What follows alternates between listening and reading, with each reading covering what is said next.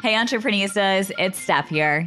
Do you want to experience what it's like to be part of our Entreprenista League community of founders? Now is your chance. New member open enrollment begins on June 10th, and so does our Experience Week. I really want you to have the opportunity to experience what it's like to be part of the most supportive community that will be here to support you at all stages of your business journey during our Experience Week. This will be a 5-day virtual event series, and it starts on Monday, June 10th through Friday, June 14th. You're going to get access to live networking and learning events, business growth strategies, as well as office hours with Kim Perrell, who is a CEO and serial entrepreneurista, as well as a prominent angel investor. You will also get access to a session on how to win grants with Kat Weaver and Katie Dunn, founders of Power to Pitch. Plus, our mentor, Carrie Kerpen, will be teaching a session all about how to build a profitable business that can sell for more money. And of course, I'll be hosting 2 info and networking sessions where you can really get an inside look at all of the exclusive benefits and resources that are offered only inside of our Entreprenista League community.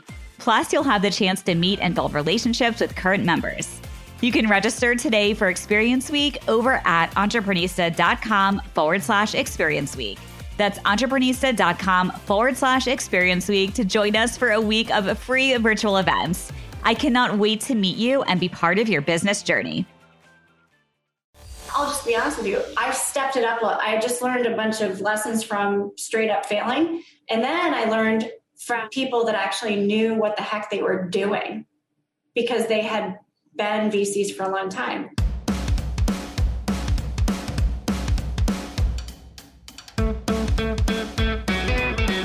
Focus is the key to success. Do one thing and do it well.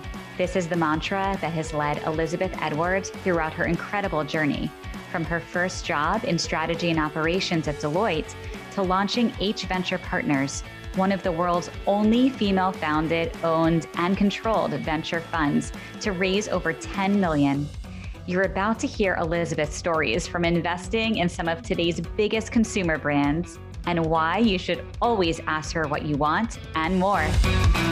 Coming up, Elizabeth shares her best tips for knowing you made the right decision, why she loves investing in women. Elizabeth tells us about some of her favorite investments, from beauty to baby products. She shares the criteria that she has for the types of companies that she invests in. And finally, Elizabeth shares her insights about why some companies have a hard time getting funded. This is the Entreprenista Podcast, presented by Socialfly. It's the best business meeting you'll ever have, with must-hear real-life looks at how leading women in business are getting it done. And what it takes to build and grow a successful company. It's beyond the gram. With no filters, no limits, and plenty of surprises. Elizabeth, we are so excited to sit down and chat with you today and hear all about your Entreprenista story and journey. I would love to hear first a little bit about your background prior to founding H Venture Partners and what made you take the leap to start your own business. Well, I've always been an entrepreneurial person. I grew up in an entrepreneurial family, just observed it. My first job ever was cleaning the toilets and office space, the manufacturing company, Toledo Wire Products, that my grandfather. So I lived with my grandparents for a time and with my mom, and single mom trying to make ends meet. And that's what we did. I was probably like 4 years old. Made a big impression on me because when you're cleaning a super disgusting toilet in a men's bathroom of a manufacturing facility, you're kind of wondering, like, what is this entrepreneurship thing? Like, Papa owns this company. Why are we the maids? But you find out that, entrepreneurs, the CEO might be, emptying the waste baskets at the end of the day. And that, was certainly an impression that my stepdad was also an entrepreneur. My dad was an entrepreneur. So kind of surrounded by like entrepreneurial men. And yeah, I knew that anyone who wants to start a business can from that very young age, because they're all special people. But I didn't think like they were like, oh my God, you're the smartest person I've ever met. You're just like your papa, your dad, whatever. And it turns out they actually were really smart now looking back in life. And so I started out, I went to Michigan undergrad, actually thought that I would be like a litigator or a doctor. I faint at the sight of blood. I worked for a litigator. Litigation's terrible. Never want to go back to that again. I lasted like 2 weeks in that job reading depositions of terrible things that people did to each other. And I was like, this is not for me. And then got into, of all things, cognitive psychology. And I ended up working in the lab on the human computational model with Thad Polk, which is basically like the basis of artificial intelligence, which is the mathematical models for how human beings make decisions, how they think, how does thought, where are these words coming from? Where are they originating? And so just absolutely loved that, was in the honors program there, really took, and then economics. So psychology, economics, undergrad, 2 degrees that you would think you could do anything with. And then my parents and grandparents were kind of like, but like, what's your real major going to be?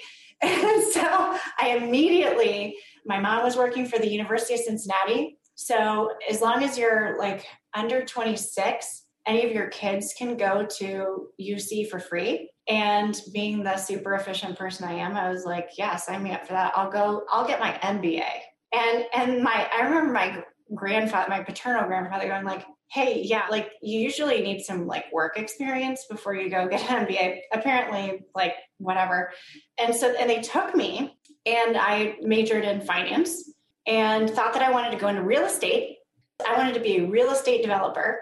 And then this partner from Deloitte was judging a case competition about consumer brands. So our MBA case competition was about an Asian beauty brand. And the judges were all these people from P&G. And I was the only non-foreign person on my team, except for this one woman who is a MBA patent attorney and amazing at Excel. But everyone else is foreign. French woman, Indian guy, and then I can't remember where this guy's from. Anyway, no one wanted to stay for this case competition because the second it was over, it was winter break and they would like go home. And I'm like, I have never been in a competition that I don't want to win. I want to win everything. You know what I mean? And I like have that complex, which turns out to be okay. But anyway, so I broke this nose on a victory lap, winning octopus tag in 3rd grade. You have it in you. Yeah, I want to win. Whatever it takes, face to brick wall. So I do this case competition, and this senior partner of Deloitte, Brent Brueggemann, is judging, and he's like, you know what? Because we won. We won. And he's like, you know what? I think Carolyn Chestad, who's the new president of North America, is the other judge. She's for real. Because she was like the one with all the like good questions. And I just kind of like talked my way through it. But he's like, you really seem like you enjoy this type of work. What are you doing post grad? I'm like, oh, I'm going to be a real estate developer. He's like, have you ever thought about strategy consulting? And I'm like, that sounds cool. I'll check that out. They were on their like 3rd round of interviews. So it's like the case study round where you go and all of the partners give you case studies where you've got to answer. It's not like a tell me about yourself. It's here's the I'm going to read you a page of text. What's the answer? And I freaking loved it. So I took a job in Deloitte strategy. I was only there for 2 years, but I got put on the most amazing team. Again, like the only American, one of the only women, and usually always the only woman on the team, and only person that didn't go to Harvard or Stanford. This team, so the Innovator Solution team, the TIS team at Deloitte, based out of New York. I live in Cincinnati. I moved 9 times before I was 9. When I got here, I was like, I'm never freaking moving again. This is it. Parking my butt here. Everyone can come to me, or I'll call them, whatever. I'll get on an airplane, but I'm not packing back again. So I get in this amazing team that is pretty much co-founded by Clayton Christensen, Harvard Business School, guy who coined the term disruptive innovation, and his co-author on Innovator Solution, Michael Rayner, who's the head of Deloitte Research. So we're like operationalizing this, like what is disruptive innovation and what would like a company like our big client, Johnson & Johnson, do with this? Like how could they be more disruptive? And so it was basically strategy and front end M&A work for J&J. And actually Clayton Christensen's daughter, Anne, was also on our team. And actually partners that I, worked with, I'm still really, really close with today, that team, like we went through some stuff together. And so I got to work so many interesting, like looking at a potential acquisition. What is this technology? So companies and technologies for J&J to license and acquire. And the thing is, and I freaking love Johnson & Johnson, but anyone I think that works for the company would say this, like they have great ideas and it could take them 15 years to commercialize it. But the people on the other side of the table, they move fast. They take real risks like, honey, I don't have a job. I just put a second mortgage on the house and I think I'm going to do this thing, right? Which is what I did to my husband when I started my company. So I'm looking at the people on the other side of the table. I'm like, that's where I want to spend more time with these people. And I could definitely do that. So I was working on Tylenol this time. And there's way more to Tylenol than you would ever think. Way more to Tylenol. Take Tylenol. It's good. So brands matter, okay? Contract manufacturing, kind of fuzzy. You're giving this to your kids, make sure it's branded freaking Tylenol. So I'm in this amazing role. I'm traveling 5 days a week. I basically just do laundry and maybe get to go out once a weekend with my friends in Cincinnati, and that's about it. And so it's a very taxing job. My stepdad was dying of melanoma. I'm an only child, but mom's like kind of falling apart. It was a good time to make a decision to just be in Cincinnati. And so I called my former mentor from Deloitte, Richard Palmer, who runs this amazing company. Google Richard Palmer and you'll find out like he's saving the world right now. Richard Palmer, Deloitte, Procter & Gamble, University of Michigan, Nehemiah Manufacturing. Oh, so amazing. Yeah, worked for such amazing people. So I'm like, Richard, I think I need a different job. He's like, great. There's this family office in Cincinnati that wants to like invest in venture capital, or like venture backed businesses. You should come do that. You'd be great at it. And so I'm like, great, this sounds perfect. So this is the extent of my job search is I make one call to my mentor and he's like, hey, come work with me over here at this new thing. And I'm like, great, sounds good. When can I start working? Like, let's just skip everything else. I literally told the CEO of the company, I'm like, I'm coming to work for you. We just need to work out my start date and my salary. Then, I had to tell Diana O'Brien, my boss at Deloitte, who just retired as CMO of Deloitte. I'm like, hey, Diana, I think I'm going to do this thing. And she's like, this is the key to life. When you're thinking decisions, like big ones like this, what you need to do is when you look back when you're 80, will you think then that you're making the right decision? And I was like, yep. And it turned out to be life-changing because what happened? I spent 4 years. I learned a lot of lessons. I started out with 5 portfolio companies. Okay. Great financial crisis hits.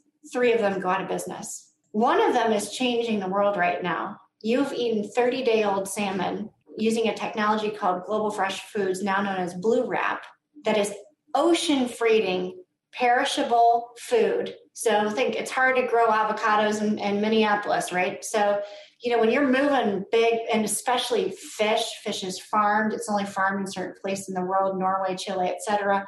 So it can be really, really difficult to get fresh things from here to there without using air freight, which is really terrible for the environment.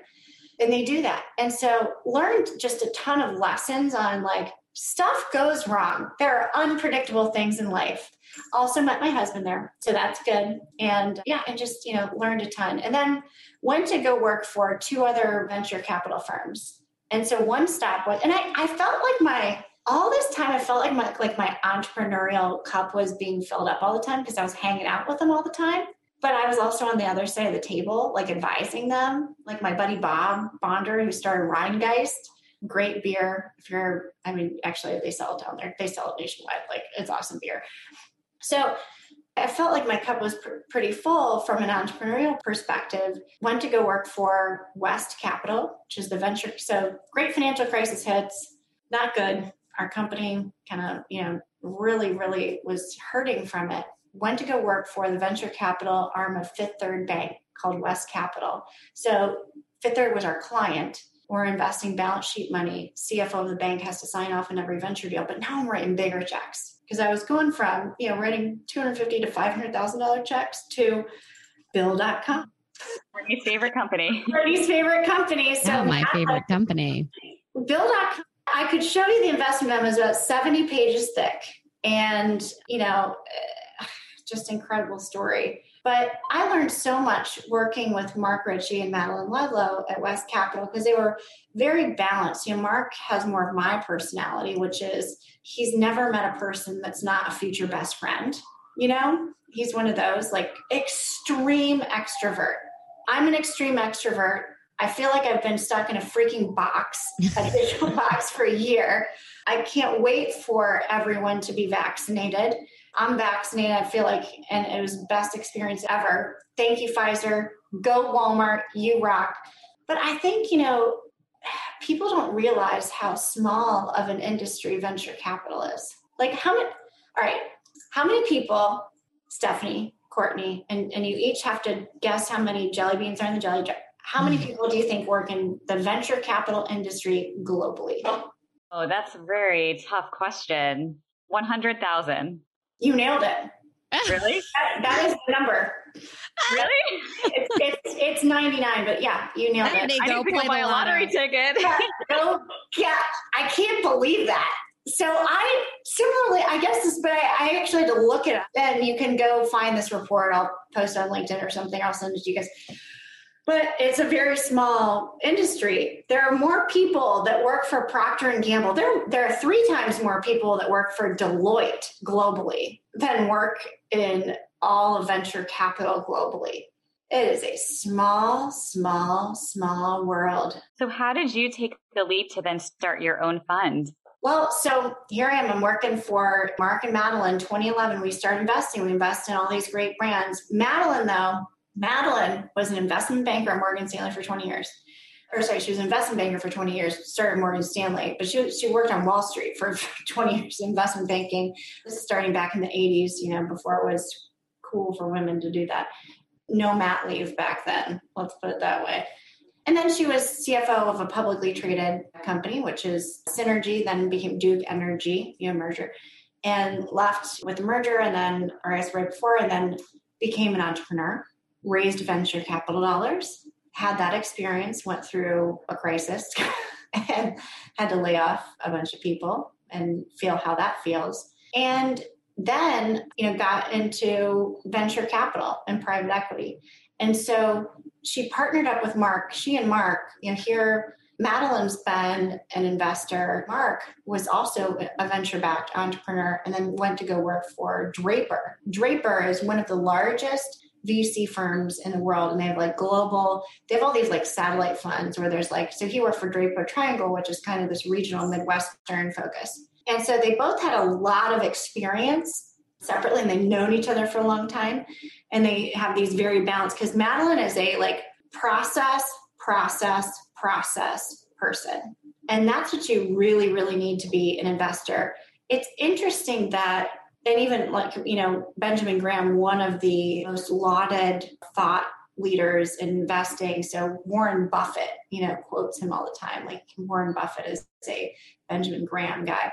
Benjamin Graham talks about the worst enemy of an investor is themselves. You got to have a process, because if you go with your gut, a lot of times your gut's wrong. A lot of times your emotion is the thing that is going to trip you up, where you decide to invest in something that is a terrible idea or think, whatever.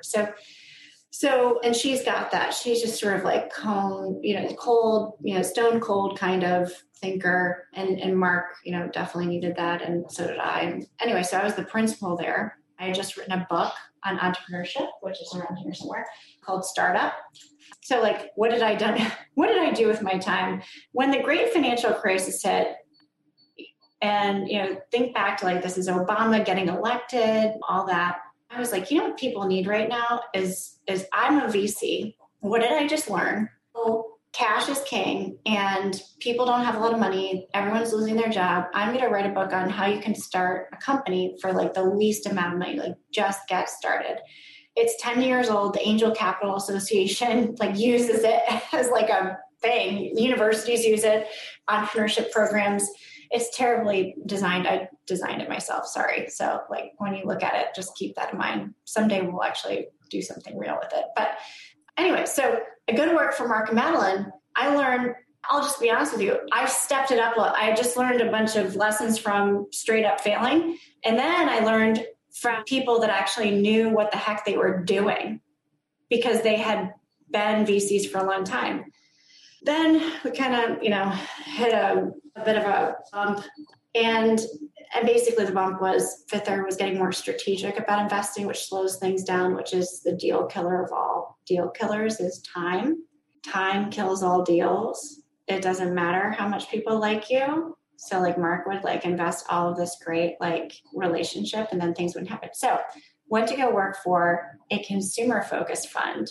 And even though I was like, I loved the culture of West Capital. I loved Madeline. Madeline married my husband and I. That's how much I loved Madeline. And I know she loves me because she sticks with me, even though I'm straight up crazy sometimes. You know what I mean?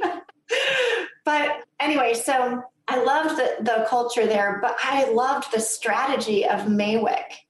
Maywick, Chad Wick, and Fred Mayerson decided to start a fund. They raised, $10 million from their friends, and they just wanted to invest in cool brands. We always used to joke, it's teddy bears and crackers, like stuff that other VCs are just not interested in.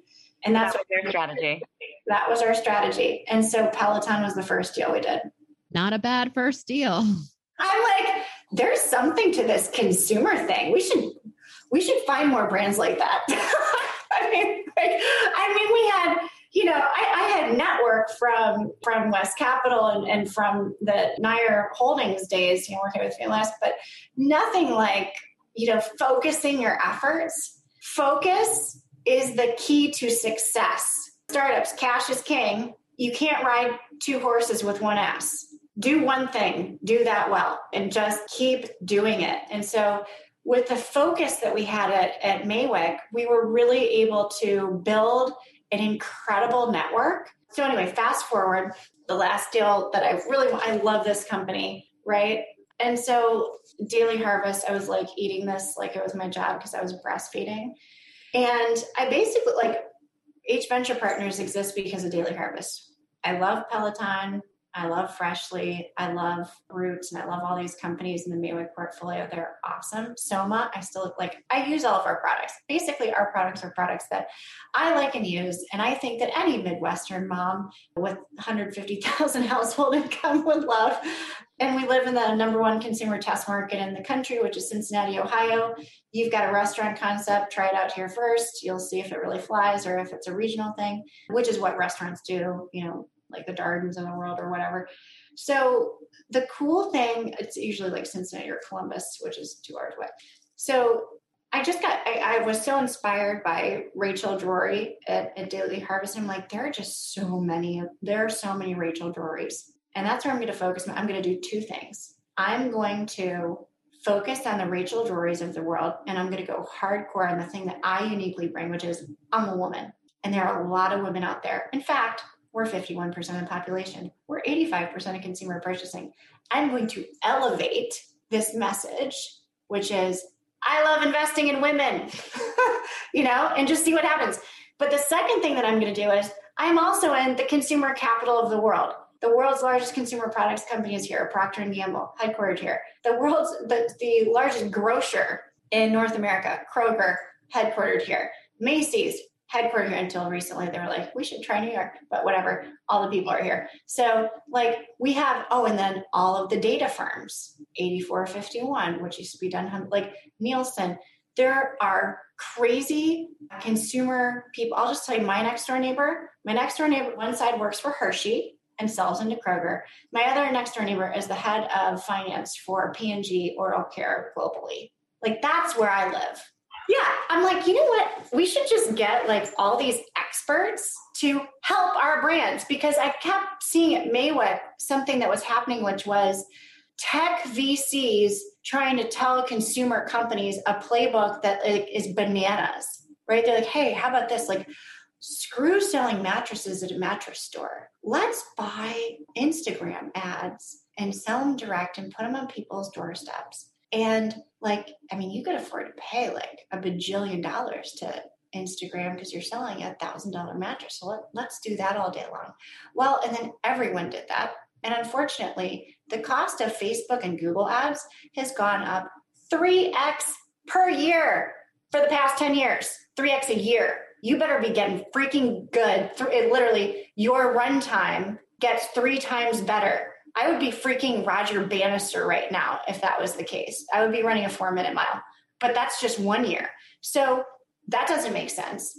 50% of all venture capital dollars go to Facebook and Google for ads. Oops, that's not a winning business model. Like, so I was like, but I mean, like I see like freaking Pantene on billboards. And let me just tell you, like these marketers shred, like they know what's up. They have sick finance people up in there. They know the mass consumer. And so if they're on billboards, if they're on television, if they're sending you samples in the mail, Steve Case, founder of AOL, got to start sending Pantene samples. Then he's like, we should do this with the internet. Send everybody a CD-ROM. I was going to say the CDs. I still remember those. I love that guy. Coming up, you'll hear Elizabeth tell us about some exciting brands she is currently investing in, like Kinship and Cerebelli.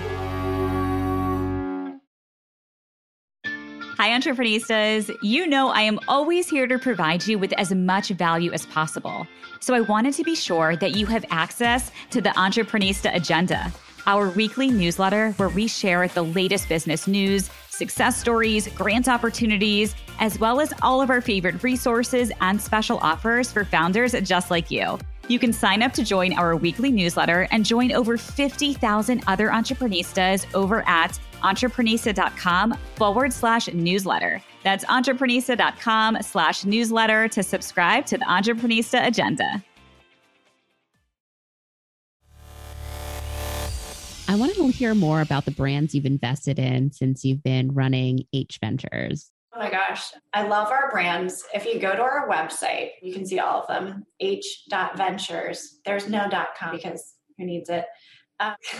Although I can never register for a conference. It's so annoying. So Just Backed, I'll kind of go in like reverse order. Although, oh God, I wish I had a Prima right now.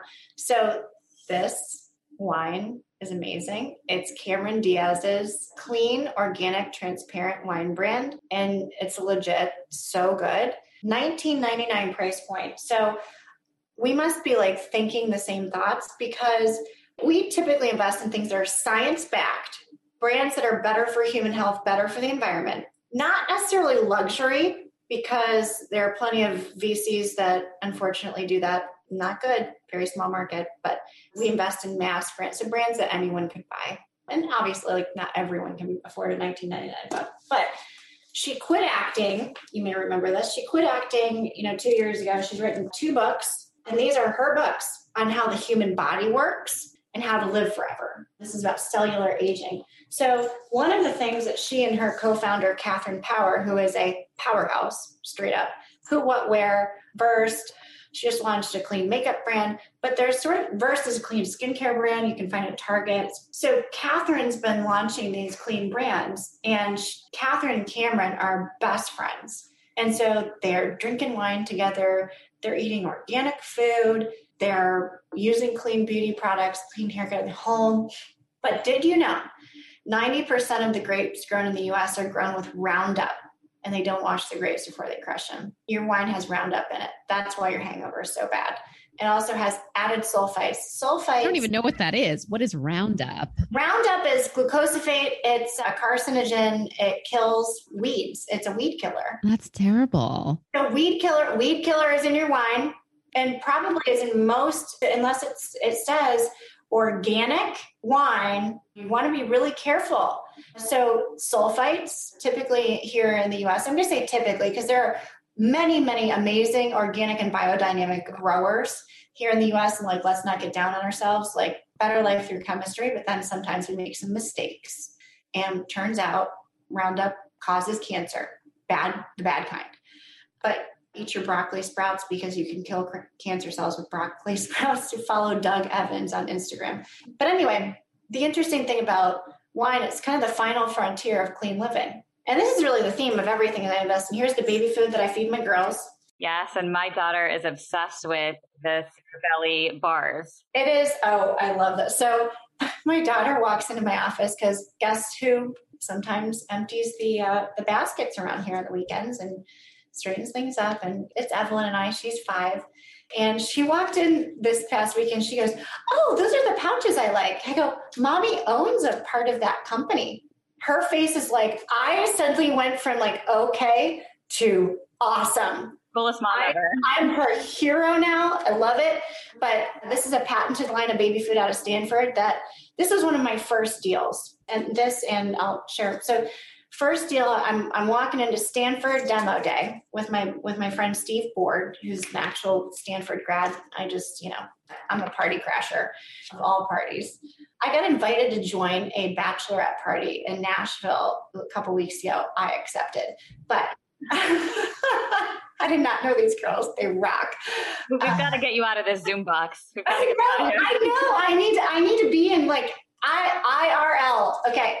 What's interesting is that as your brain develops, 90% of your brain develops before age 3. And critical brain structures like your hippocampus, your amygdala, your insula, which I'll talk about in a second, they develop when you're a baby. And so you need good breast milk or really good formula and then baby food. You need really high quality baby food. You also want to make sure that it doesn't have toxic heavy metals. Google the recent congressional report where Congress wants the FDA to regulate baby food because most brands on the market have toxic levels of lead, arsenic, and other heavy metals. They know it. They're still selling it. But this one does not.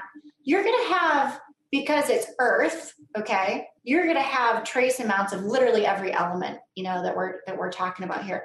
But there are different levels that are safe. And so this is third-party tested, clean label, purity certified. So an independent lab. And so Teresa Persner, I met her. She's a neurosurgeon. She was the only MBA. It's the MBA demo day at Stanford, by the way. Okay. So who else is crashing? A neurosurgeon who developed a cure for pediatric brain cancer. And also as a side gig is a mom of 3 and not at that time, but she had 1 and invents this baby food. And so I love things like this where eventually they'll do all the clinical testing and they'll be able to make a claim, like, hey, if your kid eats this food because it has the right vitamins and minerals for brain development and it's staged. So at age 6 months, a different structure is developing than at age 9 months or 11 months because they're doing different things, babbling, crawling, walking, So incredible. And then really quickly, Kinship. These women are in the Bay Area. By the way, they're crushing it. I should have shown you some. Oh, here, I'll show you. This one's easier. This is a sample. This is their best. The Self-Reflect. This is a sunscreen that is actual zinc sunscreen, but doesn't leave you like white streaky. I have no idea how they do it, but they have a proprietary microbiome that gets rid of acne in 2 weeks. So I use it. It keeps your skin clear, but it doesn't use benzoyl peroxide, which is bleach. It's a carcinogen. It's an endocrine disruptor. You should not be putting benzoyl peroxide on your kid's face.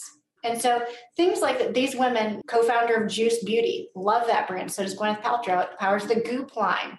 They had a hard time raising venture capital. It's sort of like John Foley. When Peloton was having a hard time raising venture capital, I'm like, what is wrong with the world that like Peloton is having a tough time raising venture capital dollars? Why do you think that was the case? Is it because people are so far ahead and that when they go to raise, the VCs can't see the future like these founders can?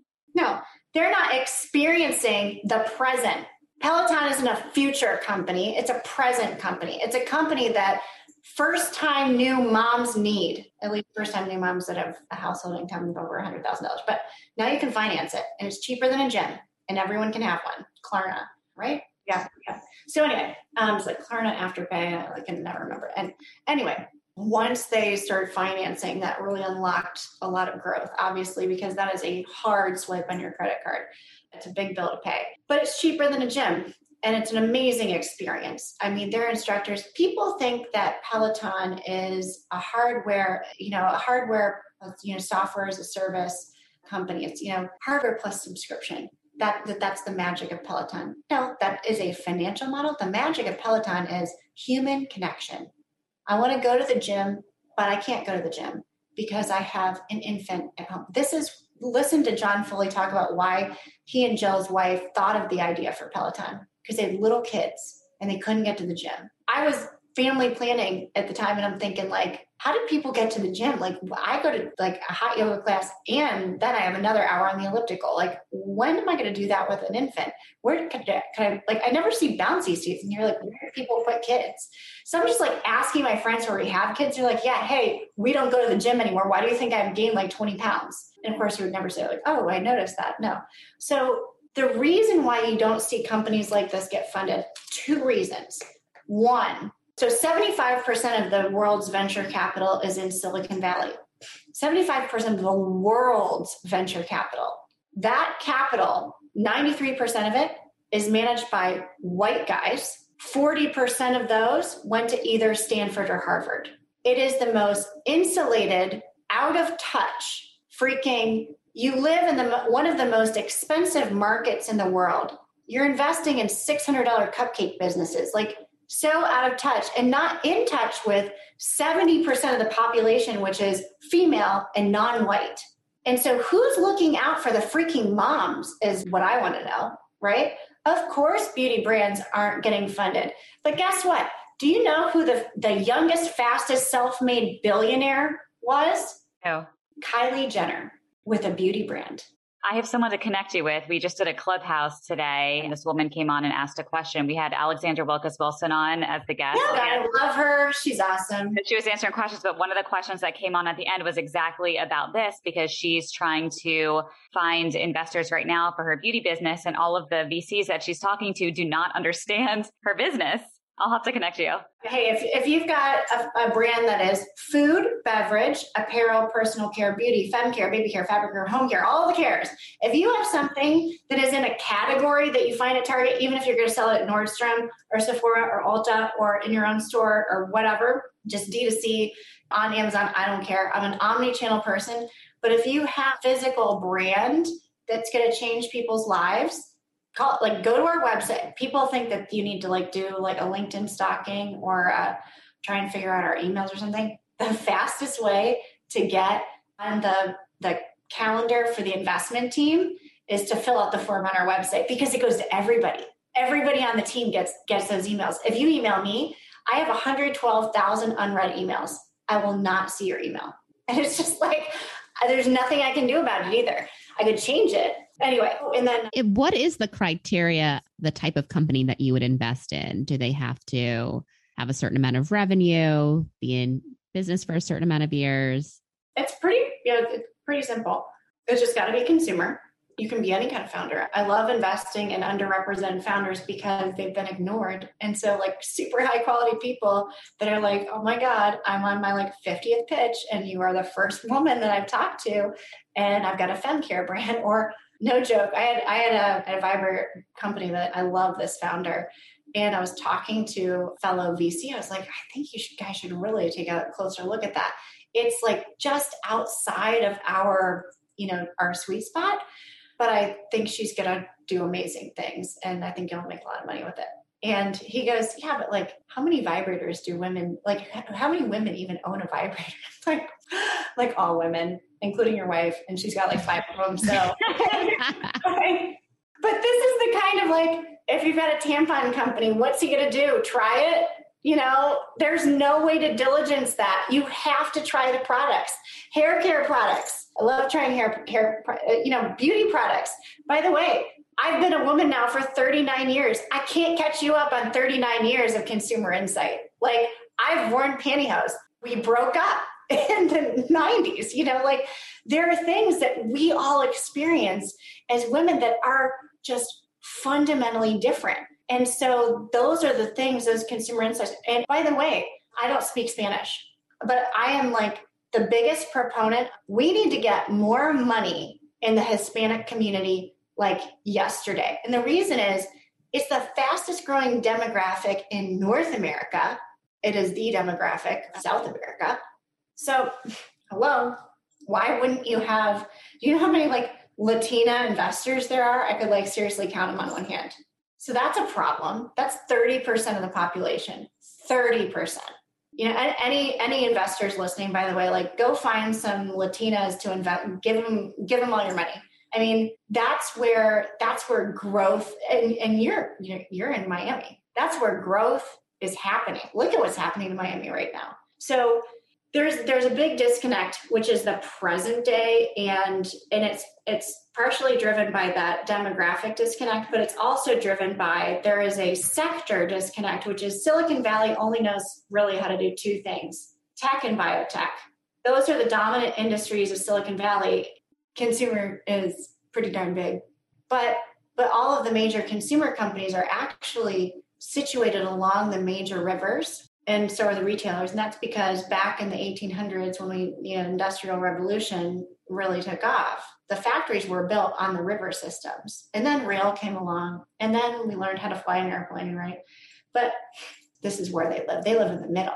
That's where all the professional talent is. So the people that I invest in are typically folks that have a lot of domain expertise. So it's like the woman who worked for Estee Lauder and then is like, there's a huge like unmet need over here and no one's really, actually, I'll give you a Miami example. I love this woman, Sonsoles Gonzalez. She was at P&G and then at L'Oreal. She ran Pantene, then, a bunch of hair care brands for L'Oreal. Sonsoles is down there in Miami. She's 50preneur. Go 50preneurs. Actually, the age group that has the best wins, 40 to 50-year-olds. That's John Foley, that's Renee Lecarte, like people that are really experienced in what they're doing and have years of experience. They've managed P&Ls, they've managed people, maybe for other companies, but now they're going to become entrepreneurs. And so there's a Harvard Business School case study about this, Business Review. So Sonsoles is like, you know what? All these hair brands are for like women 18 to 40. Like what happens after you're 40, 45? Like, do you fall off a cliff? And by the way, your hair changes. Your hair changes postpartum. Your hair changes as you age. And so she created a hair care brand called Better Not Younger. If you are 40 plus, go buy this brand. No joke. And I use it. I love it because it's really about scalp care and making sure that like, look, we do a lot of damage to our hair. I color my hair. We do a lot of damage. And so it helps with minimizing the damage, but also making sure that your scalp, which is what your hair grows out of, is super healthy so that your hair can continue to be thick and healthy and shiny and all of that.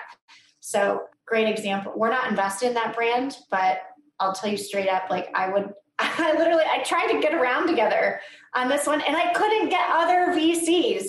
And by the way, FYI guys, thanks a lot. They're crushing it now. All right, so we have to change this. This is our focus to get more women VCs, more women with power to invest in these women so we can change this. Exactly. Well, I'll give you one statistic. Of this $70 trillion invested capital, women and people of color, 70% of the population, get to manage 1% of it. The other 99%. So now I'm looping in. I told you before it was 93. That's just venture capital, private equity, real estate, hedge funds, all of it. Yeah, not good. Amazing what you've been able to accomplish. And you're definitely leading the charge as one of the world's only female founded and owned and controlled venture funds to raise over $10 million, correct? Now we're 15. 15, amazing. It's happening. Elizabeth, I would love to hear a little bit more about how our entrepreneurs can really leverage their networks to get new opportunities. And how do you focus on building your network?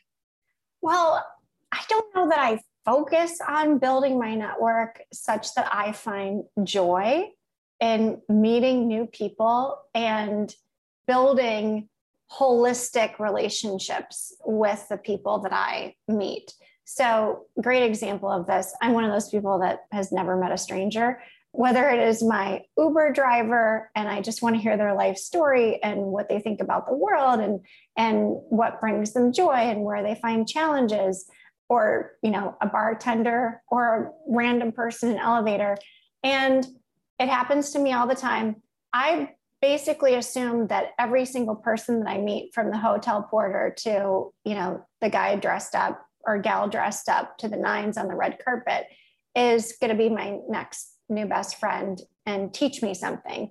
And I think that approach has really served me well, because I've met some amazing people in some really unexpected places and contexts.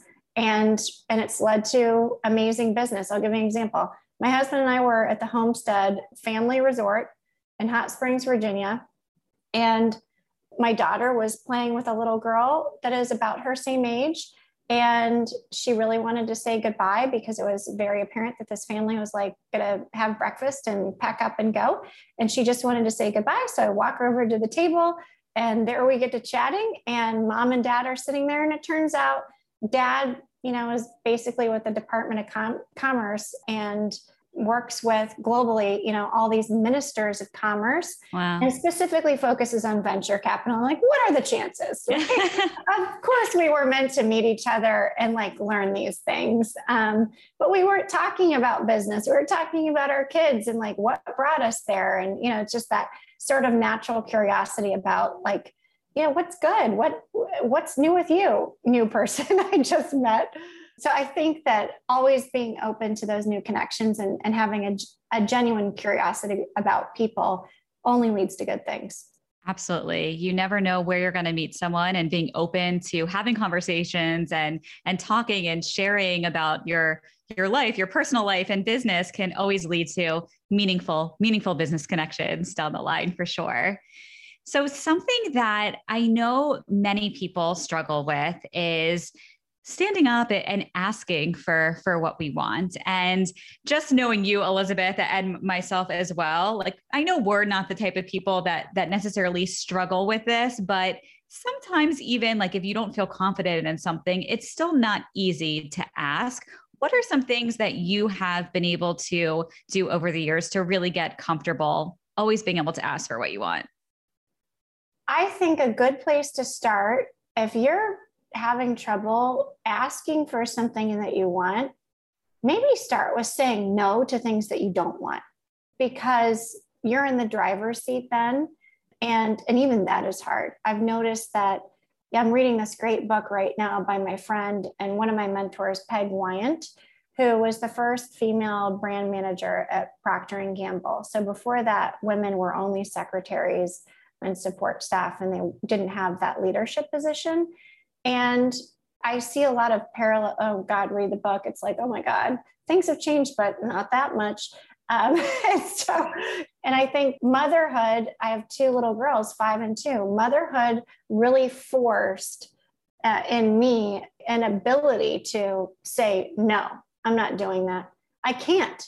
If I do that, it would be way too much. And in fact, I'm going to start giving things up that I think other people can do. Outsource every single thing that you can and focus on only the things that only you really can do. And then, the rest kind of takes care of itself. So I don't do laundry. I don't do dishes. I don't clean. I don't cook. I don't do any of that stuff. I gave up grocery shopping. I very recently gave up the childcare schedule. I just don't want to do that stuff. And I don't need to, because other people are very qualified to do those things. And so instead, I want to focus on hugging my children, taking them, to amazing experiences, having quality time with them. This morning, we went out to breakfast and it was a twofer. Then I was like, you know what? I've got lunch. I'm going to take them out to lunch too. And so those are things that I can uniquely do, but I don't need to be arranging every other damn thing. So that's a good place to start, is saying no, getting comfortable asking for what you want. You deserve it. You deserve it. That's it. That is such great advice, Elizabeth. What is your leadership style, especially with your team? And any tips you can share now that so many are working remotely for managing a team with your specific leadership style remotely? I have a book. I'm going to hold it up so that you can see. Hold it up. Let me see. This is called The Millenniagram. Ooh. The Millenniagram. I got into the Enneagram 8 years ago. My husband and I were not married yet. We're about to celebrate our 7th wedding anniversary. And we did premarital therapy. And we have an amazing, he's one of the best therapists in the city. And so for 6 months, we went to therapy before we got married. I wanted to make sure it sticks. So, and it has so far, so good. It worked. Right. But we used the Millenniagram or the Enneagram specifically to understand the 9 different styles of relating to people. And it's something that's really broadly applicable. So you can use it with your kids, with your parents, with your spouse, with your friends, with your business relationships, all of them. And you see it used in the corporate world a lot today. And so there are a lot of corporate Enneagram consultants, team builders, people that are trying to help people manage better and manage themselves better. And so we use that right off the bat in the interview process to understand what is the style of this potential team member, and then we keep using it. My management style tends to be hire the absolute best of the best people that, you know, when I was 25, I certainly wasn't, you know, doing that kind of stuff. Like, good for them. You know, people generally, you know, if I'm hiring somebody for marketing, I want to hire a better marketer than I am a marketer. If I'm hiring someone for quantitative stuff, I want them to know things that I've never dreamed of. And so then I am generally just filling in blanks. I want to put some context around venture capital or some context around consumer venture capital. Some typically more of look to inspire, show what the pathway could be, educate, promote self-confidence through, like, give them the task, get out of the way. But, you know, I've been told my standard is like second only maybe to Steve Jobs, and that I am a ridiculous perfectionist and it's really hard to work with me. But all that being said, we focus on the whole person and, like, you know, understanding our strengths and what we bring to the table, and just, you know, trying to make sure that we understand each other so that we work well together, because we're all different. I think I took the Enneagram test years ago. Is that the one where it's like numbers 1 through 7 or 8? 1 through 9. 1 through 9. Oh, there. Now you're holding it up. Yes. I have to go back and see which one I was. I can't remember now. Someone gave it to us one time. We use at Socialfly, we use a tool called the Predictive Index. Have you heard of that? Yes, I took it. Have you done it? Very similar. Yes. It's like, love it. So accurate. It's unbelievable. Oh yeah. When a founder is pitching you for investment, how can they really stand out, and what do you look for? So I look for, first and foremost, in founders, relevant experience. So if you're launching a beauty brand, much better if you've spent 10 years in beauty than if you're a tech person going, I love beauty products, I think I could do this. So I look for that relevant experience, which is basically domain expertise, channel expertise, previous exits, work together before, P&L responsibility. Have you run a business? If you're a CEO, I see a lot of folks that are like product people that may have not yet run a business. And so I think, you know, those things are really important, having the holistic skill set of, you know, how to market, you know, how to keep control of your cash, you know, hire people, manage people, all those things. But what we look for in businesses, obviously we're a consumer investor, so you got to be a consumer company, but we're looking for really large markets that are really large pain points. And so I'm looking for someone who spent a long time in consumer insight, understanding a problem and understanding the people that have that problem, and that it's big and it's solvable in some unique way that they're able to deliver because they have experience in that field. So those are the things that just get me really excited. So we invest in science-based consumer brands. A lot of times we're leveraging the know-how of Mother Nature. It's just, you know, products that are better for human health, better for the environment, solving real problems. And look, I am a millennial mom. I'm a Midwestern millennial mom who lives in a $250,000 house. I know what some of the problems are. So I'm generally looking for, things that the average person says, yep, that is correct. That is a real pain point. I have trouble getting my kids to go to bed. I have trouble making sure that my kids are eating enough fiber, protein, vitamins, et cetera, et cetera, et cetera. And so when I see those things that every person can relate to and are solvable through science, then, those are the brands that we want to back. Coming up, Elizabeth's favorite tech products and why the best investment you can make is in yourself. Hey, Entrepreneuristas, Stephanie here. Dressing up while working from home has truly been a challenge. But guess what? I found a solution founded by a fellow entrepreneurista. It's Armoire. You can rent stylish clothes weekly or monthly right from the app. You'll spend less time shopping, and you can get up to 50% off of your first month, plus 2 bonus items. Just use the code Entrepreneurista at checkout or visit armoire.style/Entrepreneurista to claim your offer. Look and feel your best with Armoire. I know I do. That's armoire.style/Entrepreneurista.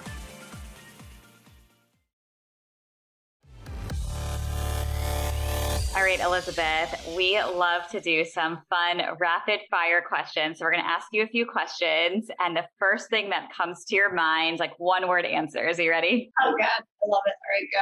All right. Describe yourself in 3 words. Authentic, unpredictable, fun. If you could learn one new skill, what would it be? Ooh, one new skill. All right. So there are 3 skills that I start. Well, no, I'm going to do 4. 4 skills that I started, but I tend to not work on them very much. Flying an airplane, which I soloed, but I want to keep going. Jiu-jitsu, which I straight up love. Brazilian dance fighting, amazing workout. And I just feel so powerful after doing it. And then playing the guitar. My husband is an amazing closet rock star. So he plays, and I would love to be able to play with him. And then also, and sing. I'm told that I'm actually not a very good singer, but I do it anyway. But dancing. I used to dance ballet, but I really want to get good at I would love to be a backup dancer for J-Lo. That would be a thing. And then weird. Okay, I'm going to be really polarizing and just be straight up. My life was threatened. And so I learned how to shoot a pistol. I know how to shoot a rifle. And so gun safety now to me is really, really top of mind, and especially everything that's going on with the world. What is your most used emoji when you send a text message? The dancing woman. What app on your phone can you not live without? Ooh, besides email, Sonos, actually. I freaking love those guys. Yeah. Do you have a favorite tech product or business solution that's helped you grow your business? BuildUp. Yes. Us too. Do you have a hidden talent? I can usually talk someone into just about anything. Elizabeth, we could sit and chat with you for all day, really, and there's so much more to talk about, and we will definitely do a follow-up Clubhouse and LinkedIn Live when this episode is released. But I have one final question for you. What does being an entrepreneurista mean to you? Oh, what does it mean to me? Take the risk. Go for it. Nothing ventured, nothing gained. The best investment you can make is in yourself. That is so true. We could not agree more. And thank you so, so much for joining us and sharing your incredible story and journey. We can't wait to follow you and all of the brands that you're investing in right now. We will be sure to tag them and share all of them on social because we love sharing female-founded brands, as you know. Where can everyone find you and follow you and reach out to you? Yeah, so I'm on Twitter at @Edwards, on LinkedIn, Elizabeth Ann Edwards. You can go to our website and you'll find all of our social links, h.ventures. I'm on Instagram. Our company's on Instagram. We're always posting world positive things for entrepreneurs. So if you need a little pick me up, follow our H Venture Partners on Instagram because we're here for you. Entrepreneurship is hard, but it's worth it. It definitely is. Thank you again. I'm Stephanie. And I'm Courtney. And this is the best business meeting we've ever had. Hey, thanks for listening and leaving us a 5-star review. We'd really appreciate it. And we'd love to stay in touch with each of you. You can listen to all of our latest episodes at Entreprenista.com and connect with us on Instagram at Entreprenistas. We'd also love to invite you to join the Entreprenista League, our private membership community for trailblazing women. You can head over to Entreprenista.com/the league. We'll see you there. Wishing you a productive week ahead.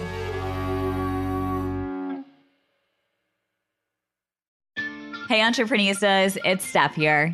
Do you want to experience what it's like to be part of our Entreprenista League community of founders? Now is your chance.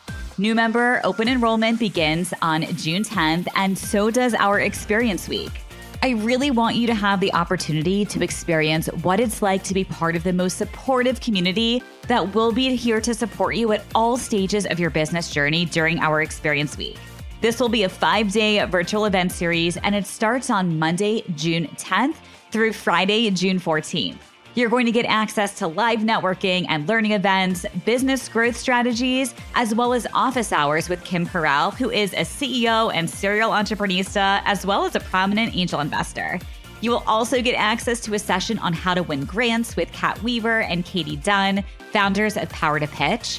Plus, our mentor, Carrie Kirpin, will be teaching a session all about how to build a profitable business that can sell for more money. And of course, I'll be hosting 2 info and networking sessions where you can really get an inside look at all of the exclusive benefits and resources that are offered only inside of our Entreprenista League community. Plus, you'll have the chance to meet and build relationships with current members. You can register today for Experience Week over at Entreprenista.com/Experience Week. That's Entreprenista.com/Experience Week to join us for a week of free virtual events. I cannot wait to meet you and be part of your business journey.